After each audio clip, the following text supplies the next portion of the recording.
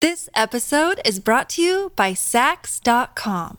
At Sax.com, it's easy to find your new vibe. Dive into the Western trend with gold cowboy boots from Stott, or go full 90s throwback with platforms from Prada. You can shop for everything on your agenda, whether it's a breezy Zimmermann dress for a garden party or a bright Chloe blazer for brunch. Find inspiration for your new vibe every day at Sax.com.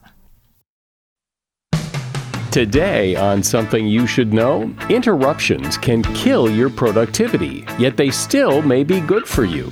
Then, we'll clear up a lot of the confusion about introverts and extroverts, like what determines which one you are. We are actually wired as introverts and extroverts. It appears from birth. And then, of course, things like environment shape us. But it does appear that there's some very biological basis for being an introvert or extrovert. Also, what does SOS and Mayday actually mean? And how does your brain process odors? And is there any smell that everyone on Earth actually hates? You would actually assume that there must be something that everybody hates. Turns out there's a molecule called cadaverine, which smells like cadavers. If you dilute it down enough in water, it's got a slight sweetish scent, and some people like it. All this today on Something You Should Know. If you have to hire someone, what's the best way? Referrals? Well, maybe that could work. But just because somebody knows somebody who knows you doesn't necessarily mean they're qualified. Or you could pull out that file of random resumes that came in during the last 6 months. Maybe there's somebody in there. Maybe. Now, if you're hiring, you need Indeed. Indeed is your matching and hiring platform with over 350 million global monthly visitors, according to Indeed data, and a matching engine that helps you find quality candidates fast. As a business owner, I've found that hiring the right people, well, there's just nothing more important. Don't leave it to chance or a referral or a random resume. Use Indeed. In the minute I've been talking to you, 23 hires were made on Indeed, according to Indeed data worldwide. Indeed's matching engine is constantly learning from your preferences. So the more you use Indeed, the better it gets. And listeners of this show will get a $75 sponsored job credit to get your jobs more visibility at Indeed.com/something. Just go to Indeed.com/something right now and support this show by saying you heard about Indeed on Something You Should Know. Indeed.com/something. Terms and conditions apply. Need to hire? Oh, you need Indeed. Something you should know. Fascinating intel, the world's top experts, and practical advice you can use in your life. Today, Something You Should Know with Mike Carruthers. Hi, welcome to Something You Should Know. If you work in an office, especially an open office where you can't close the door for privacy, you know all about interruptions. It's long been assumed that interruptions can be real productivity killers. However, a new study finds that these interruptions can actually be beneficial and counterbalance that loss of productivity they create. According to the study, which predominantly took place at the University of Cincinnati and will soon appear in the print edition of the Journal of Applied Psychology, while there are certainly downsides to interruptions at work, like raising levels of stress, lowering people's energy, that loss of productivity I mentioned, there's also an upside.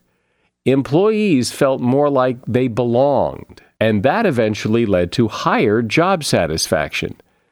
Productivity aside, humans are social beings who have an inherent need for interacting with others, according to the study's lead author, and interruptions can be that social interaction we crave and may be quite satisfying. And that is something you should know. When someone says they're an introvert, I sometimes sense that other people feel sorry for them. As if, oh, isn't that a shame? That being an introvert is some sort of disability.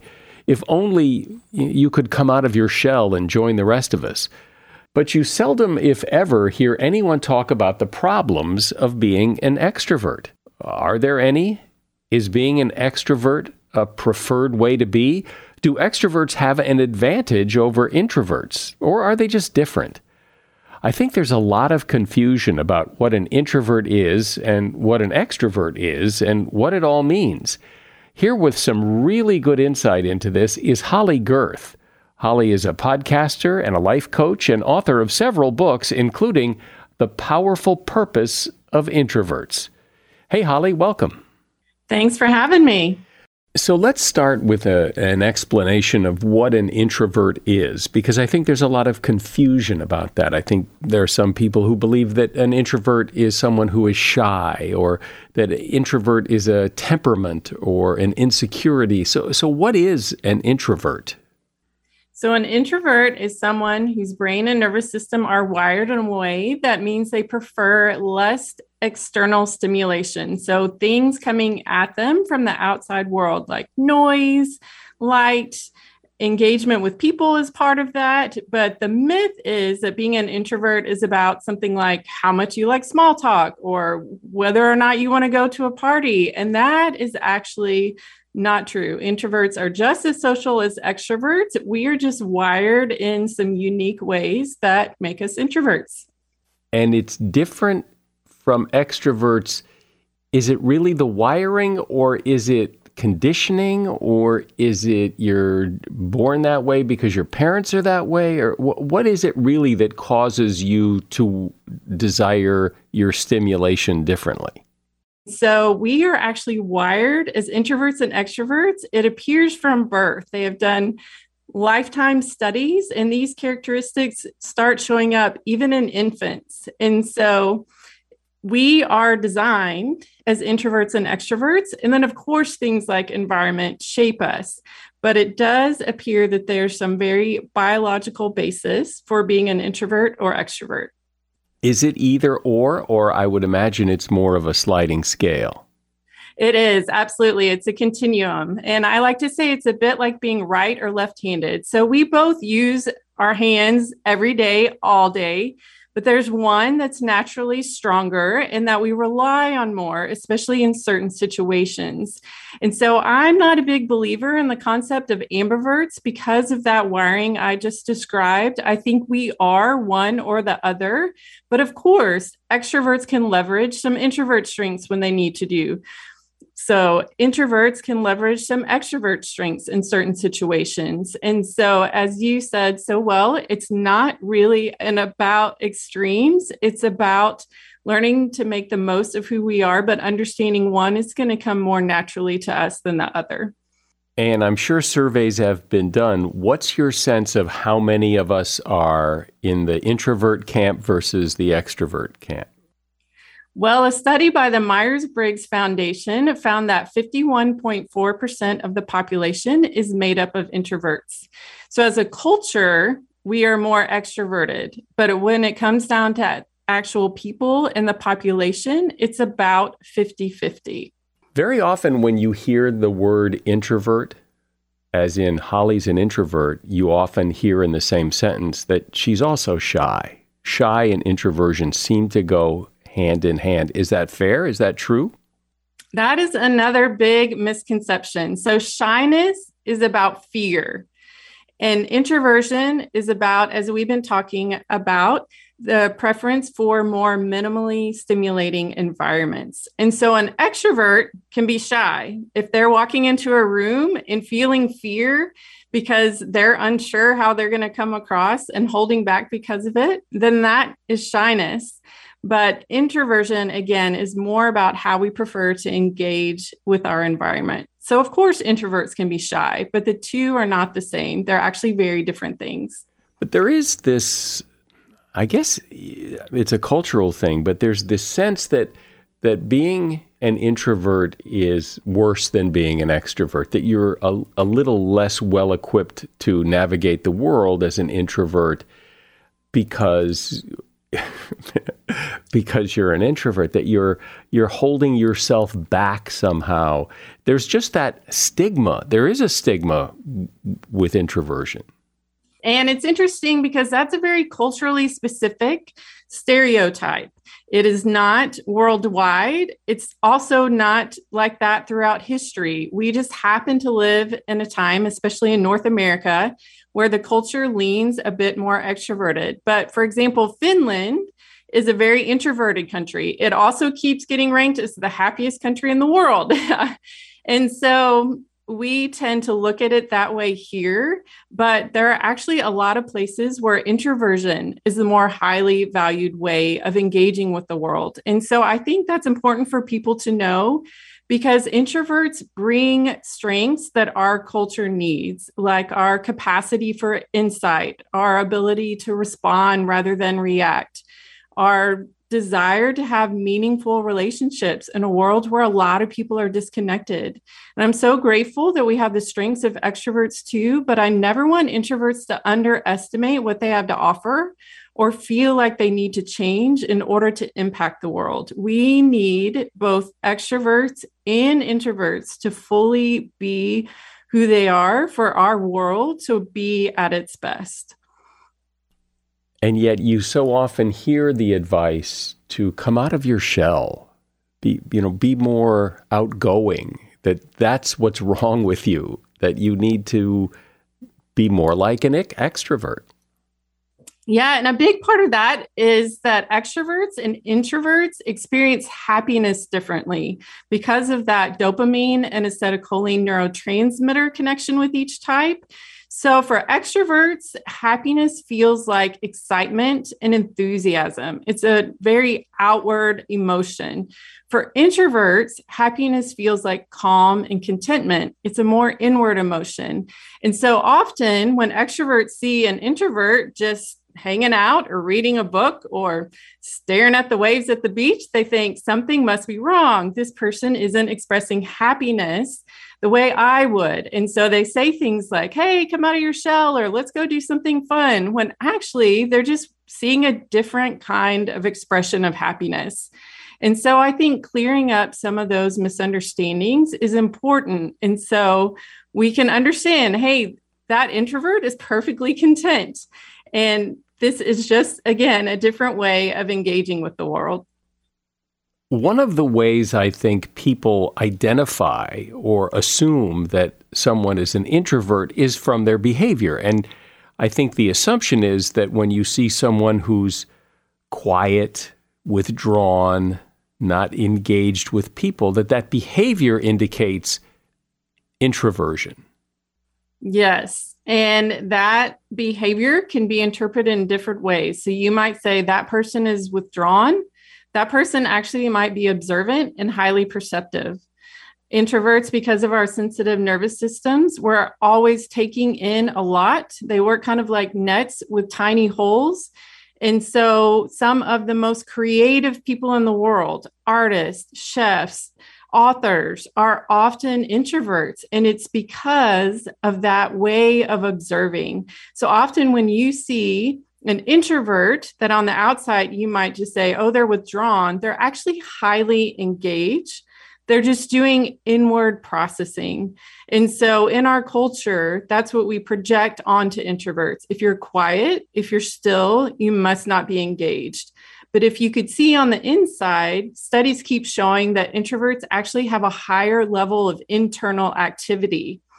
And that often turns into contributions to our culture, a lot of technical innovations, a lot of great works of art, a lot of social causes have been advanced because of reflective, thoughtful introverts. And so again, what extroverts have to offer is so valuable too, but we need those quiet, reflective introverts as well. We're talking about introverts and extroverts, and we're talking with Holly Gerth. She's author of the book, The Powerful Purpose of Introverts. A shout out to Claritin for supporting this episode and providing us with samples. You see, for as long as I can remember, I have had to deal with seasonal allergies. Stuffy nose, watery eyes, the whole deal. And the worst for me is it messes up my sleep. I wake up because I can't breathe right. And during the day, well, if I'm working and I'm all stuffed up, then my voice sounds weird, and this is how I make my living. Luckily, for those of us who live with the symptoms of allergies, we can live Claritin Clear with Claritin D. I use it, and if you struggle with allergies, you should too.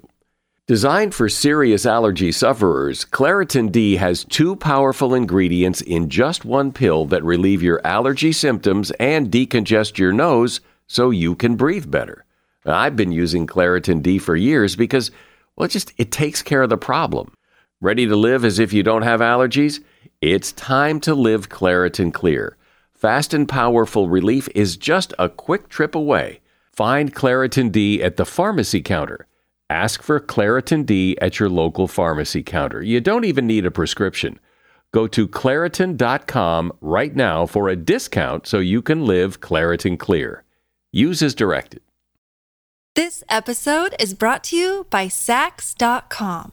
At Sax.com, it's easy to find your new vibe. Dive into the Western trend with gold cowboy boots from Stott, or go full 90s throwback with platforms from Prada. You can shop for everything on your agenda, whether it's a breezy Zimmermann dress for a garden party or a bright Chloe blazer for brunch. Find inspiration for your new vibe every day at Sax.com. So, Holly, when you say that a lot of creative people are introverts, I would also imagine a lot of creative people are extroverts. And you pointed out earlier that the population is basically 50-50 introverts or extroverts. So is creativity and introversion two things that go hand in hand, or you're just pointing out that there are creative people who also happen to be introverts? In some areas, such as art and writing, there are higher levels of introverts. In more public forms of creativity, such as acting, then there's likely to be a more even split, or even for it to skew a little more extroverted. But there are actually a lot of public figures that people wouldn't guess are introverts. For example, Oprah, Jerry Seinfeld, Michael Jordan are all introverts. What's the connection between being an introvert and wanting to be alone? So when an introvert is alone, they're withdrawing. Sometimes we do need to withdraw from that external stimulation because we have taken in all we can through our nervous system for the time being. Like I said, if it's like a net, that net is full. And the way we empty that net out so that we can go back into the world is by having time to reflect and process inwardly and become re-energized. And so that is what introverts are doing. It's actually not about physical space alone. That's an element of it, but it's more about bringing mental order internally again so that we're ready to re-engage with the world. What else do introverts have in common with each other? I'm thinking maybe something like maybe they're more sensitive, or maybe they're more empathic, but are there other things that introverts have in common, or is that the thing and then everything else is different? I would say introverts have in common that they are highly perceptive for the reasons we've been talking about. Now, that looks different depending on the introvert. So, for example, an introvert that is more of a thinker is going to be highly perceptive, maybe when it comes to something like details on a spreadsheet or a technical innovation. A more highly perceptive emotional introvert is going to be very perceptive as a counselor or perhaps a nurse engaging with people. But that ability to be observant, which does lead to things like empathy and creativity and understanding details, I think is a real strength that introverts bring to situations. We also have in common that we take longer to process, which we can be hard on ourselves about, but it actually helps us to be very intentional when it comes to conversations and decisions. We think things through. We often can bring people together because we understand both sides of something. And so I think it's about saying, okay, here are parts of myself as an introvert that maybe I've even been told, you need to change, you need to be more outgoing. Why do you need time alone? And saying, what is the other side of that? What is the strength side of it? How can I use it to contribute to the world? And if you love, lead, or share life with an introvert, asking yourself the same thing. Have I been assuming things about this introvert in my life that may not be true? And what do they add to my life? And then, of course, I would encourage introverts, do the same with extroverts because we need them as well. I think it's just about figuring out how can we all be at our best and be better together. There is also, I think, a perception that introverts are less confident, less resilient, more sensitive, that they're not the one to speak up in a meeting. They're more willing to sit back and let others speak. I would say if introverts struggle with confidence, it's because we're in a world that is more extrovert centric. And so there is some pressure sometimes to feel like, okay, I need to be different than who I am. And that's why I'm really passionate about telling introverts, you don't need to change. There was a leadership study that looked at CEOs over a 10-year period in hundreds of companies. And the introvert CEOs were actually slightly more likely to outperform the expectations of their boards and investors. And that's not what we would guess in our world. And so I think it's pausing and saying, is this assumption really true? Do I need to really change as an introvert?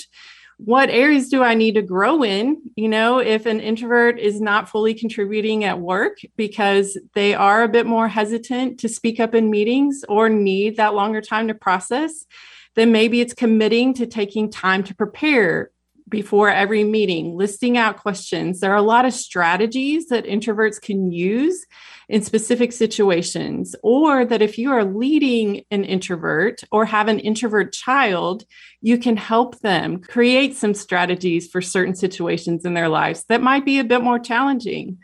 And the same is true of extroverts. I've had extroverts tell me that sometimes they use time with other people to avoid themselves.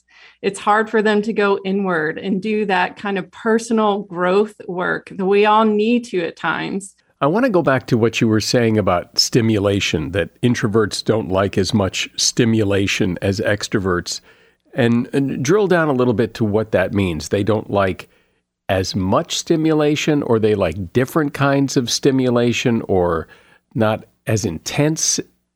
What do you mean by stimulation?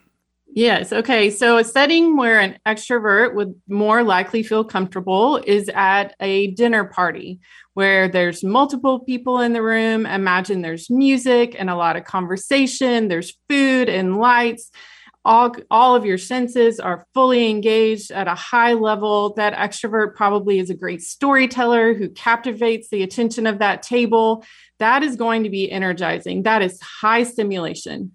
So for the introvert, that's probably enjoyable for a while, but then they're going to start thinking, okay, I've hit my done point. I'm ready to go home and be somewhere quiet.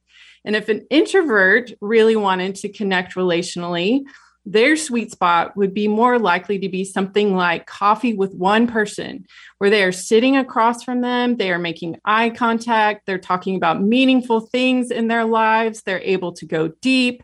That is an example of lower stimulation. And so it's not about one being better than the other. It's just about it being different. And of course, in life, you don't pick one or the other. We're going to be in both kinds of circumstances, but it's okay if one is more comfortable than the other for us. And again, you can make strategies for that. So when I go to a place where I'm going to be around a lot of people, like a conference, I like to find what I call a designated extrovert. And I tell this person, all right, walk around the room with me, help me make some small talk. And they're like, okay, if someone wants to go really deep and share their life story, then that's on you. And we say, okay, we've got this together. Well, it's interesting. There are books like yours and other books and podcasts and speakers who talk about the challenges faced by introverts. But you don't often hear, I've never heard of anybody who speaks or writes about the challenges faced by extroverts and what they must adapt to get by in the world. What I often hear is introverts will say, I'm not enough. Extroverts tend to say, I'm too much. And so I would love for an extrovert to write the equivalent of those books you mentioned, because I would be the first to read it. I would love to better understand what are the challenges of this other type, because some of my favorite people, my daughter is an off the chart extrovert. And I would love to know how to love her even better. And so I do agree that there's more conversation probably around introversion right now. I hope that will balance out because I think we need to understand both types so that we can love and serve and live in this world together in the best ways possible. Yeah, because people will say, you know, I'm an introvert and I struggle with this, but I seldom hear extroverts say, I'm an extrovert and I struggle with this. It's like that's the acceptable way to be. And introversion, you have to navigate differently because you're navigating in somebody else's world. Yeah, I do think that's true. And I actually sent out a survey to my readers on my blog and asked, are you an introvert or extrovert? And what's your biggest challenge as an introvert or extrovert? And I was so surprised that the extroverts said their biggest struggle was loneliness. I would assume the opposite. And so I would love to hear behind the scenes of, we may not always say it out loud, but as extroverts, we're actually longing for deeper relationship, which is what a lot of them said. Or like I said, you know, sometimes we feel like too much. We worry that we overwhelm people. Whatever it is, I would love to have more insight into that as well. Great. And if you have some insight you'd like to share with Holly, you can do so through her website and blog, which is at hollygirth.com, Gerth, hollygirth.com. And she also has a quiz on her website that you can take. It only takes a minute, and you can see where you fall on the introvert-extrovert scale. Holly is the co-host of a podcast called More Than Small Talk, and the name of her book is The Powerful Purpose of Introverts. There's a link to her book at Amazon, as well as a link to her website in the show notes. Thanks for being here, Holly. Thanks, Mike. It's been great being with you today. Another day is here, and you're ready for it. What to wear? Check. Breakfast, lunch, and dinner? Check. Planning for what's next and how to save for it? That's where Bank of America can help. For your financial to-dos, Bank of America has experts ready to help get you closer to your goals. Get started at one of our local financial centers or 24/7 in our mobile banking app. Find a location near you at bankofamerica.com/talktous. What would you like the power to do? Mobile banking requires downloading the app and is only available for select devices. Message and data rates may apply. Bank of America N.A., member FDIC. This episode is brought to you by Shopify. Whether you're selling a little or a lot, Shopify helps you do your thing, however you cha-ching. From the launch your online shop stage, all the way to the we just hit 1 million orders stage. No matter what stage you're in, Shopify's there to help you grow. Sign up for a $1 per month trial period at shopify.com/special offer, all lowercase. That's shopify.com/special offer. Sometimes when people get COVID, one of the symptoms can be loss of smell. One person I know who had this happen said, it's interesting how you don't really notice or appreciate your sense of smell that much until you lose it. Your sense of smell is so different than your other senses, and it makes you wonder, what exactly is it? What does your nose tell your brain, and how does your brain make sense of a smell? We've discussed the sense of smell before here on this podcast, but not like this. Joining me is Anne-Sophie Barwich. She is a cognitive scientist, an empirical philosopher, and assistant professor at Indiana University in Bloomington. The name of her book is Smellosophy, What the Nose Tells the Mind. Hi, Anne. Welcome to Something You Should Know. Thank you very much for having me. So tell me why smell fascinates you so much. Smell fascinates me because it challenges our intuitions about how we think the mind works. We talk about objects of perception, we talk about the distance of objects or directionality. All that makes no sense when it comes to smell. What would be the directionality of a smell? So I thought, well, how else should we think about perception if we just look at smell rather than vision? So besides from the obvious difference, what is it about smell that makes it so interesting because it's different than, say, vision? Well, vision, for instance, is a distal sense. You don't perceive objects, you perceive surface reflections. With smell, the molecules actually directly touch and tango with your nose. You are in direct material contact with the world, which, by the way, is a bad thing, actually, if you think about that the toilet often stinks. And if you go to a public toilet, I'm afraid you're literally interacting with whatever somebody left there. Well, thanks. That's really gross to think about. I'm afraid I could ruin many, many more things for you. For instance, coffee, but I might not do that. No, go ahead. You can't tease me like that and then not tell me. So coffee, for instance, we often think about, well, the smell of coffee, how is it caused by, and you've got hundreds and hundreds of molecules in coffee. Interesting enough, none of which smells of coffee. So you've got 800 different compounds that together create this beautiful coffee smell. However, you've got these individual compounds, and a small percentage of these compounds is indole. And indole is a molecule that has a strong fecal smell, but you don't smell it individually. But yes, I'm afraid there is something less than tasty in your coffee. And so do people, absent any kind of disease or injury or anything, do we pretty much all smell things the same way? You would think so, but it turns out that's not the case. So my favorite example to illustrate what that means is androstenone. Androstenone is a chemical that's mainly a pig pheromone, but it does more than just make pigs attractive to each other. Humans can also smell it. They can smell the odor of it, most of them. Some people can't, some people can. And the people who can, some find it deeply unpleasant. They say, well, androstenone smells of urine. Okay, some people say androstenone smells of body odor, also very unpleasant. And then you've got people say, I find it very pleasant. To me, it has a woody smell. It smells of wood. And other people say, oh, this is actually floral. So you've got the same chemical with completely different associations in terms of what the quality is, as well as the hedonics, whether it's pleasant or unpleasant. And the reason for that is not that smell is simply subjective or some weird whim in your head. The reason for that is genetics. And so the genetic differences really lead to differences in perception, like whether the receptors in your nose are more or less sensitive to a chemical. Maybe you're also lacking a receptor in order to detect a chemical. So it's biological, actually.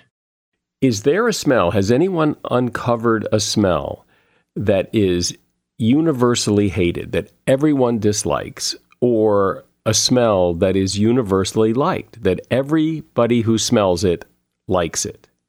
Not yet, but my best guess would be it would be bacon, fried bacon. Even vegetarians go like, well, that could change my mind. There hasn't been one found yet. A lot of these are culturally associated, and you would actually assume that there must be something that everybody hates.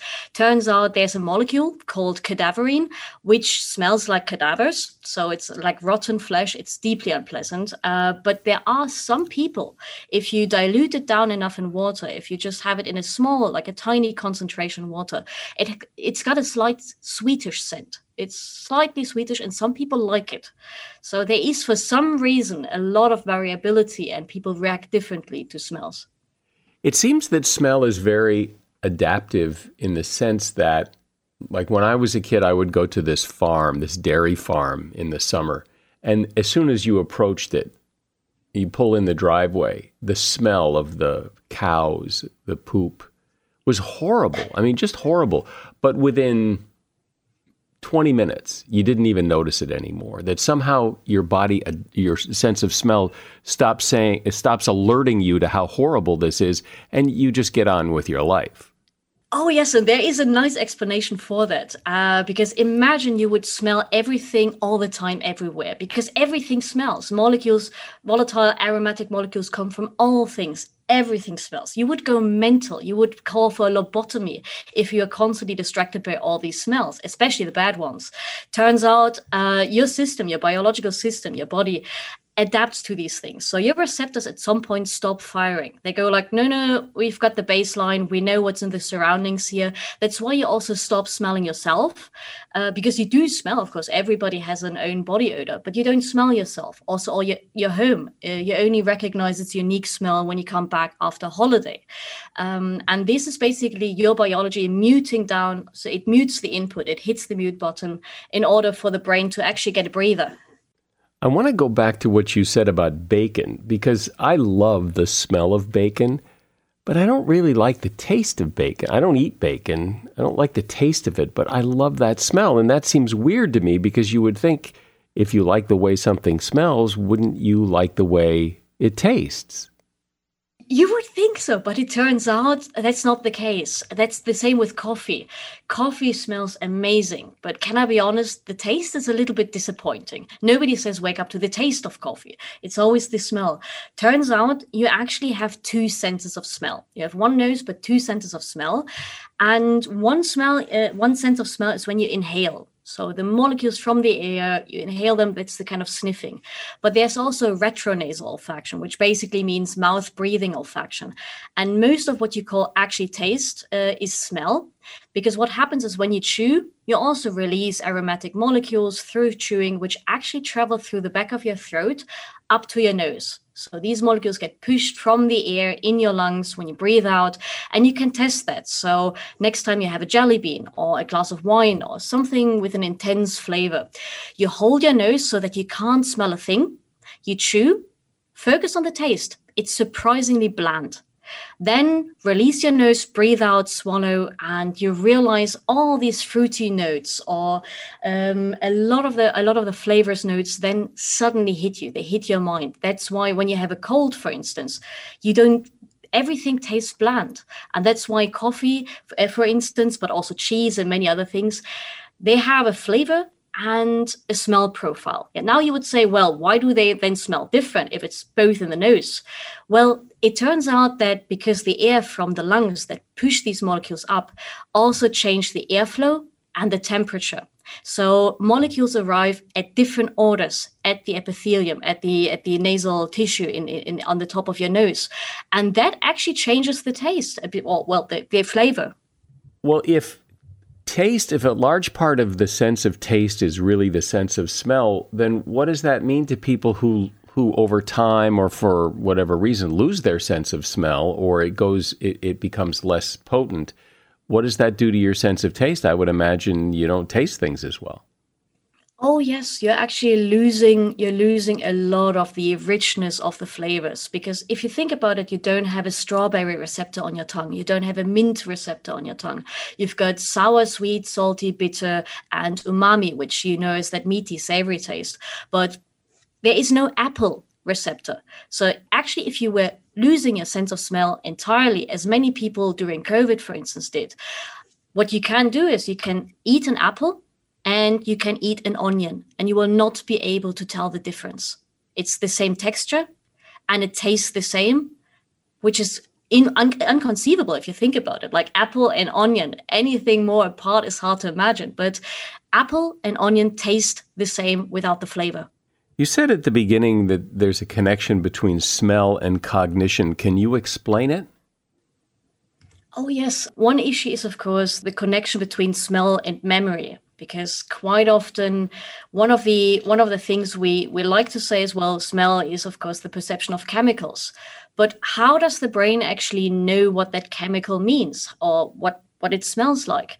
And with many things, we don't memorize smells as smells well, but we often associate some strong personal autobiographical bond with a smell. So I remember, for instance, the smell of my father's garage. Other people might have the former lover's perfume. There are certain smells that etch themselves into memory. You walk somewhere, somebody passes by, wears the same cologne from your former lover, and you're immediately back. And these associations and memory aspects are still underexplored. I do think this is the holy grail of research on the sense of smell today.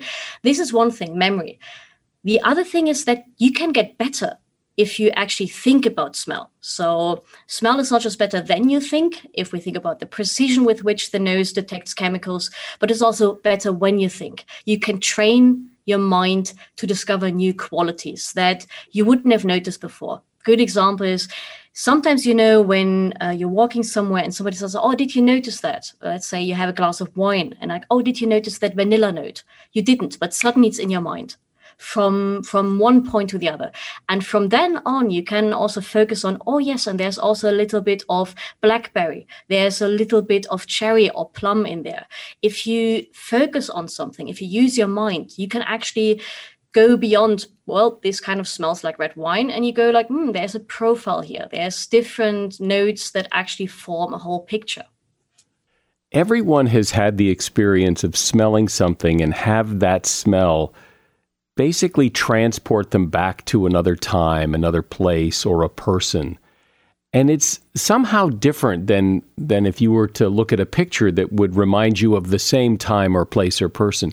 That a smell takes you there on a different route than a photo would. Oh, yes. Many people say, well, smells seem to be closer to emotion. Like you've got certain smells that pluck your heartstrings. I think it's a bit more different because you have the same with music. There are certain songs you listen to, especially as a teenager, the first heartbreak, the first love, and you hear that song again, even though the song itself might not be the most like a masterpiece of music taste, but it still gets you into a certain emotional state. What makes smell, I think, more different, even from this emotionality associated with music, is that it instantly catapults you back almost physically. So when you smell something from your past, you're almost back to that time and place or the person next to you. It's got this embodied pull. It almost pulls you physically back to that time. And that's why, for instance, if you lose a loved one, the last thing you give away is their clothes, their T-shirts or something, because it still has that smell lingering, as if there's a physical presence to that smell. You know what's happened to me recently is I've smelled things that trigger a memory, but I can't remember the memory. I know it. This is from my past, but I can't remember from when. Oh yes, this is you have it sometimes also as it's associated with the so-called tip of the nose phenomenon. That sometimes you've got to smell like, I know this, and you've got a feeling with it. And if somebody were to tell you what it is, or if you find a cue that triggers the precise association, it's immediately there. It's almost like, well, I know this actor. The name is on the tip of my tongue. So there's a similar phenomenon, tip of the tongue and tip of the nose. But I know what you mean. And I think the ambiguity that you're not immediately going like it's this or it's that memory is because many smells are ambiguous, meaning they can come from a variety of things. So you're like, well, I kind of know this, but you often need a second cue or something that triggers the precise identification. What else in all the work you've done and researching this, what else about the sense of smell do you think is really interesting or that would surprise people? One fascinating thing is that the receptors in your nose were only discovered in 1991, so precisely 30 years ago. That's very recent compared to the history of physics or also research on vision. And why I find that fascinating is because I was always so enamored by the history of science. And I thought it must have been so great to be there at the frontiers of science when all these big discoveries happened. How was it? How did people find that out? Because we only always just hear the finished reports. Well, it turns out that smell is such a research field, just at the margins, catapulted into mainstream science, and now progressing in a live stream in an ongoing way. So you can still talk to the people. They're still alive, who actually made the field what it is today. So this is, I find, fascinating just from a historical perspective. Well, I've always wondered why, I mean, you would think that the smells that we would find desirable are the ones in nature, and often they are, but we also like things like new car smell, which is, all chemicals. We're told it's even bad to smell it, but there is something about it that's very appealing. Maybe it's just because it's a new car. Indeed, I was grinning because I think I like the new Macintosh smell, and you can buy that by now also as fragrances. And there is even, if you want to do just a party game with a couple of friends, there's a perfume series. It's a very kind of more of a cheap, fun perfume, the Demeter series, and they have different concepts associated with their smell. So you can get a perfume called Lobster, or you can get a perfume called Dirt or Clean Linen, or even Funeral Home. So you've got the most sometimes natural smells like tomato, and absurd conceptual ones like Funeral Home, and it smells like that. So it's fascinating that fragrance chemists can create create certain object associations in your mind by molecules that need not come from these objects. So you can have a lobster that smells of lobster, or a perfume with molecules in there that need not come from lobster, but smell of it. But would you think funeral home perfume smelled like funeral home if you didn't know it was called funeral home perfume? That's the big question. Well, for me, it smelled like carpet and earth.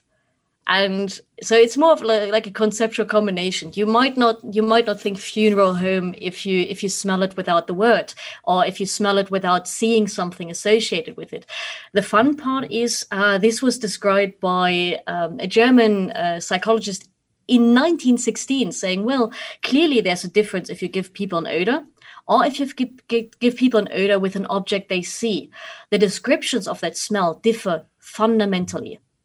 What about the idea of certain smells calming you down, like, aromatherapy, or, I like the smell of cut grass, and when I smell it, it's very relaxing to me. Is there something to that? I think there is something to it. I don't think it's necessarily, this molecule always has that effect, but I do think you can condition yourself through smelling into a certain mental state. I think you can do that with many things. It's like with meditation, you can train yourself. And I do wonder whether you can actually put it to good use. So if you've got people with PTSD, post-traumatic stress syndrome, and who are often triggered by, let's say, certain noises if they come back, let's say, from a war or something, whether you could counteract that by training them to, okay, if that happens, do these meditative exercises with that kind of smell. So you're, again, using that smell as a tag for memory, as a certain kind of behavior, as a training thing. I think you could use it for good. I don't think it's necessarily just this chemical is always good or this chemical is always bad, but I think you can train yourself with, like, I like that smell, I might use that smell to train myself to be calm. We're smelling things all day long, sometimes, very strong smells, but we don't stop and think, I'm smelling that. But I can't imagine that given all the things we smell, that those scents, those fragrances, those odors don't somehow work their way into what we're thinking, decisions we make, ideas we have, that kind of thing.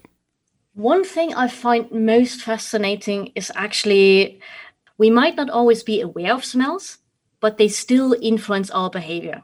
And you can, for instance, test that yourself. Next time you are in a waiting room, let's say, especially if you're at a train station, or if you see people waiting to become invited to an interview, a job interview, you often see them after a while, actually fairly quickly, put their hands to their nose, especially after they shake the hands of the interviewer. So we actually use our hands as an extended tool to smell our environment, to smell who's the other person. And there was an experiment done by an Israeli researcher, Noam Sobel, showing that we do smell our environment unconsciously and making judgments about things and people, even without noticing. And I like the fact that we can learn through smell a lot about what we're not conscious of, but what certainly influences our behavior. Well, our sense of smell, I think, is so much more important than we think it is, because it doesn't capture our attention the way sight does or a loud sound does, but it's playing into everything we do, and it's interesting to hear how it all works. Anne-Sophie Barwich has been my guest. She's a cognitive scientist and empirical philosopher and assistant professor at Indiana University in Bloomington. The name of her book is Smellosophy: What the Nose Tells the Mind, and there's a link to that book at Amazon in the show notes. Thank you, Anne. Thanks for being here. Thank you very much. This was a fun conversation. Thank you. SOS. It's a universal phrase and signal for distress, but do you know what the letters SOS stand for? Nothing. Absolutely nothing. If you guessed save our ship or save our souls or sink or swim, well, don't feel bad. That's what most people think. But SOS started out as Morse code, and it was chosen as a distress signal because SOS is 3 dots, 3 dashes, then 3 dots again. And that's easy to transmit and not easily confused with other letters. Once radios came along in the 1920s, Mayday took over as the international distress signal. It's another made-up word that was chosen because it's easy to remember and can be understood even if the radio signal is weak. And it also resembles the French word m'aider, which means help me. So it was a logical choice. And that is something you should know. Probably the best way to support this podcast is to get us a listener. Tell someone you know to listen, and a good chance that they'll like it and keep listening. I'm Mike Carruthers. Thanks for listening today to Something You Should Know. The Bigger Pockets portfolio of podcasts are worthy of your investment. We're having a real conversation as real estate investors. New episodes available every day. It's important to buy where it makes money and not necessarily where you want to travel to. Bigger Pockets, On the Market, Rookie Real Estate, or Money Podcast. The purpose of flipping is to create more cash so then you can reinvest into other types of properties. The Bigger Pockets Podcast, on YouTube or wherever you listen.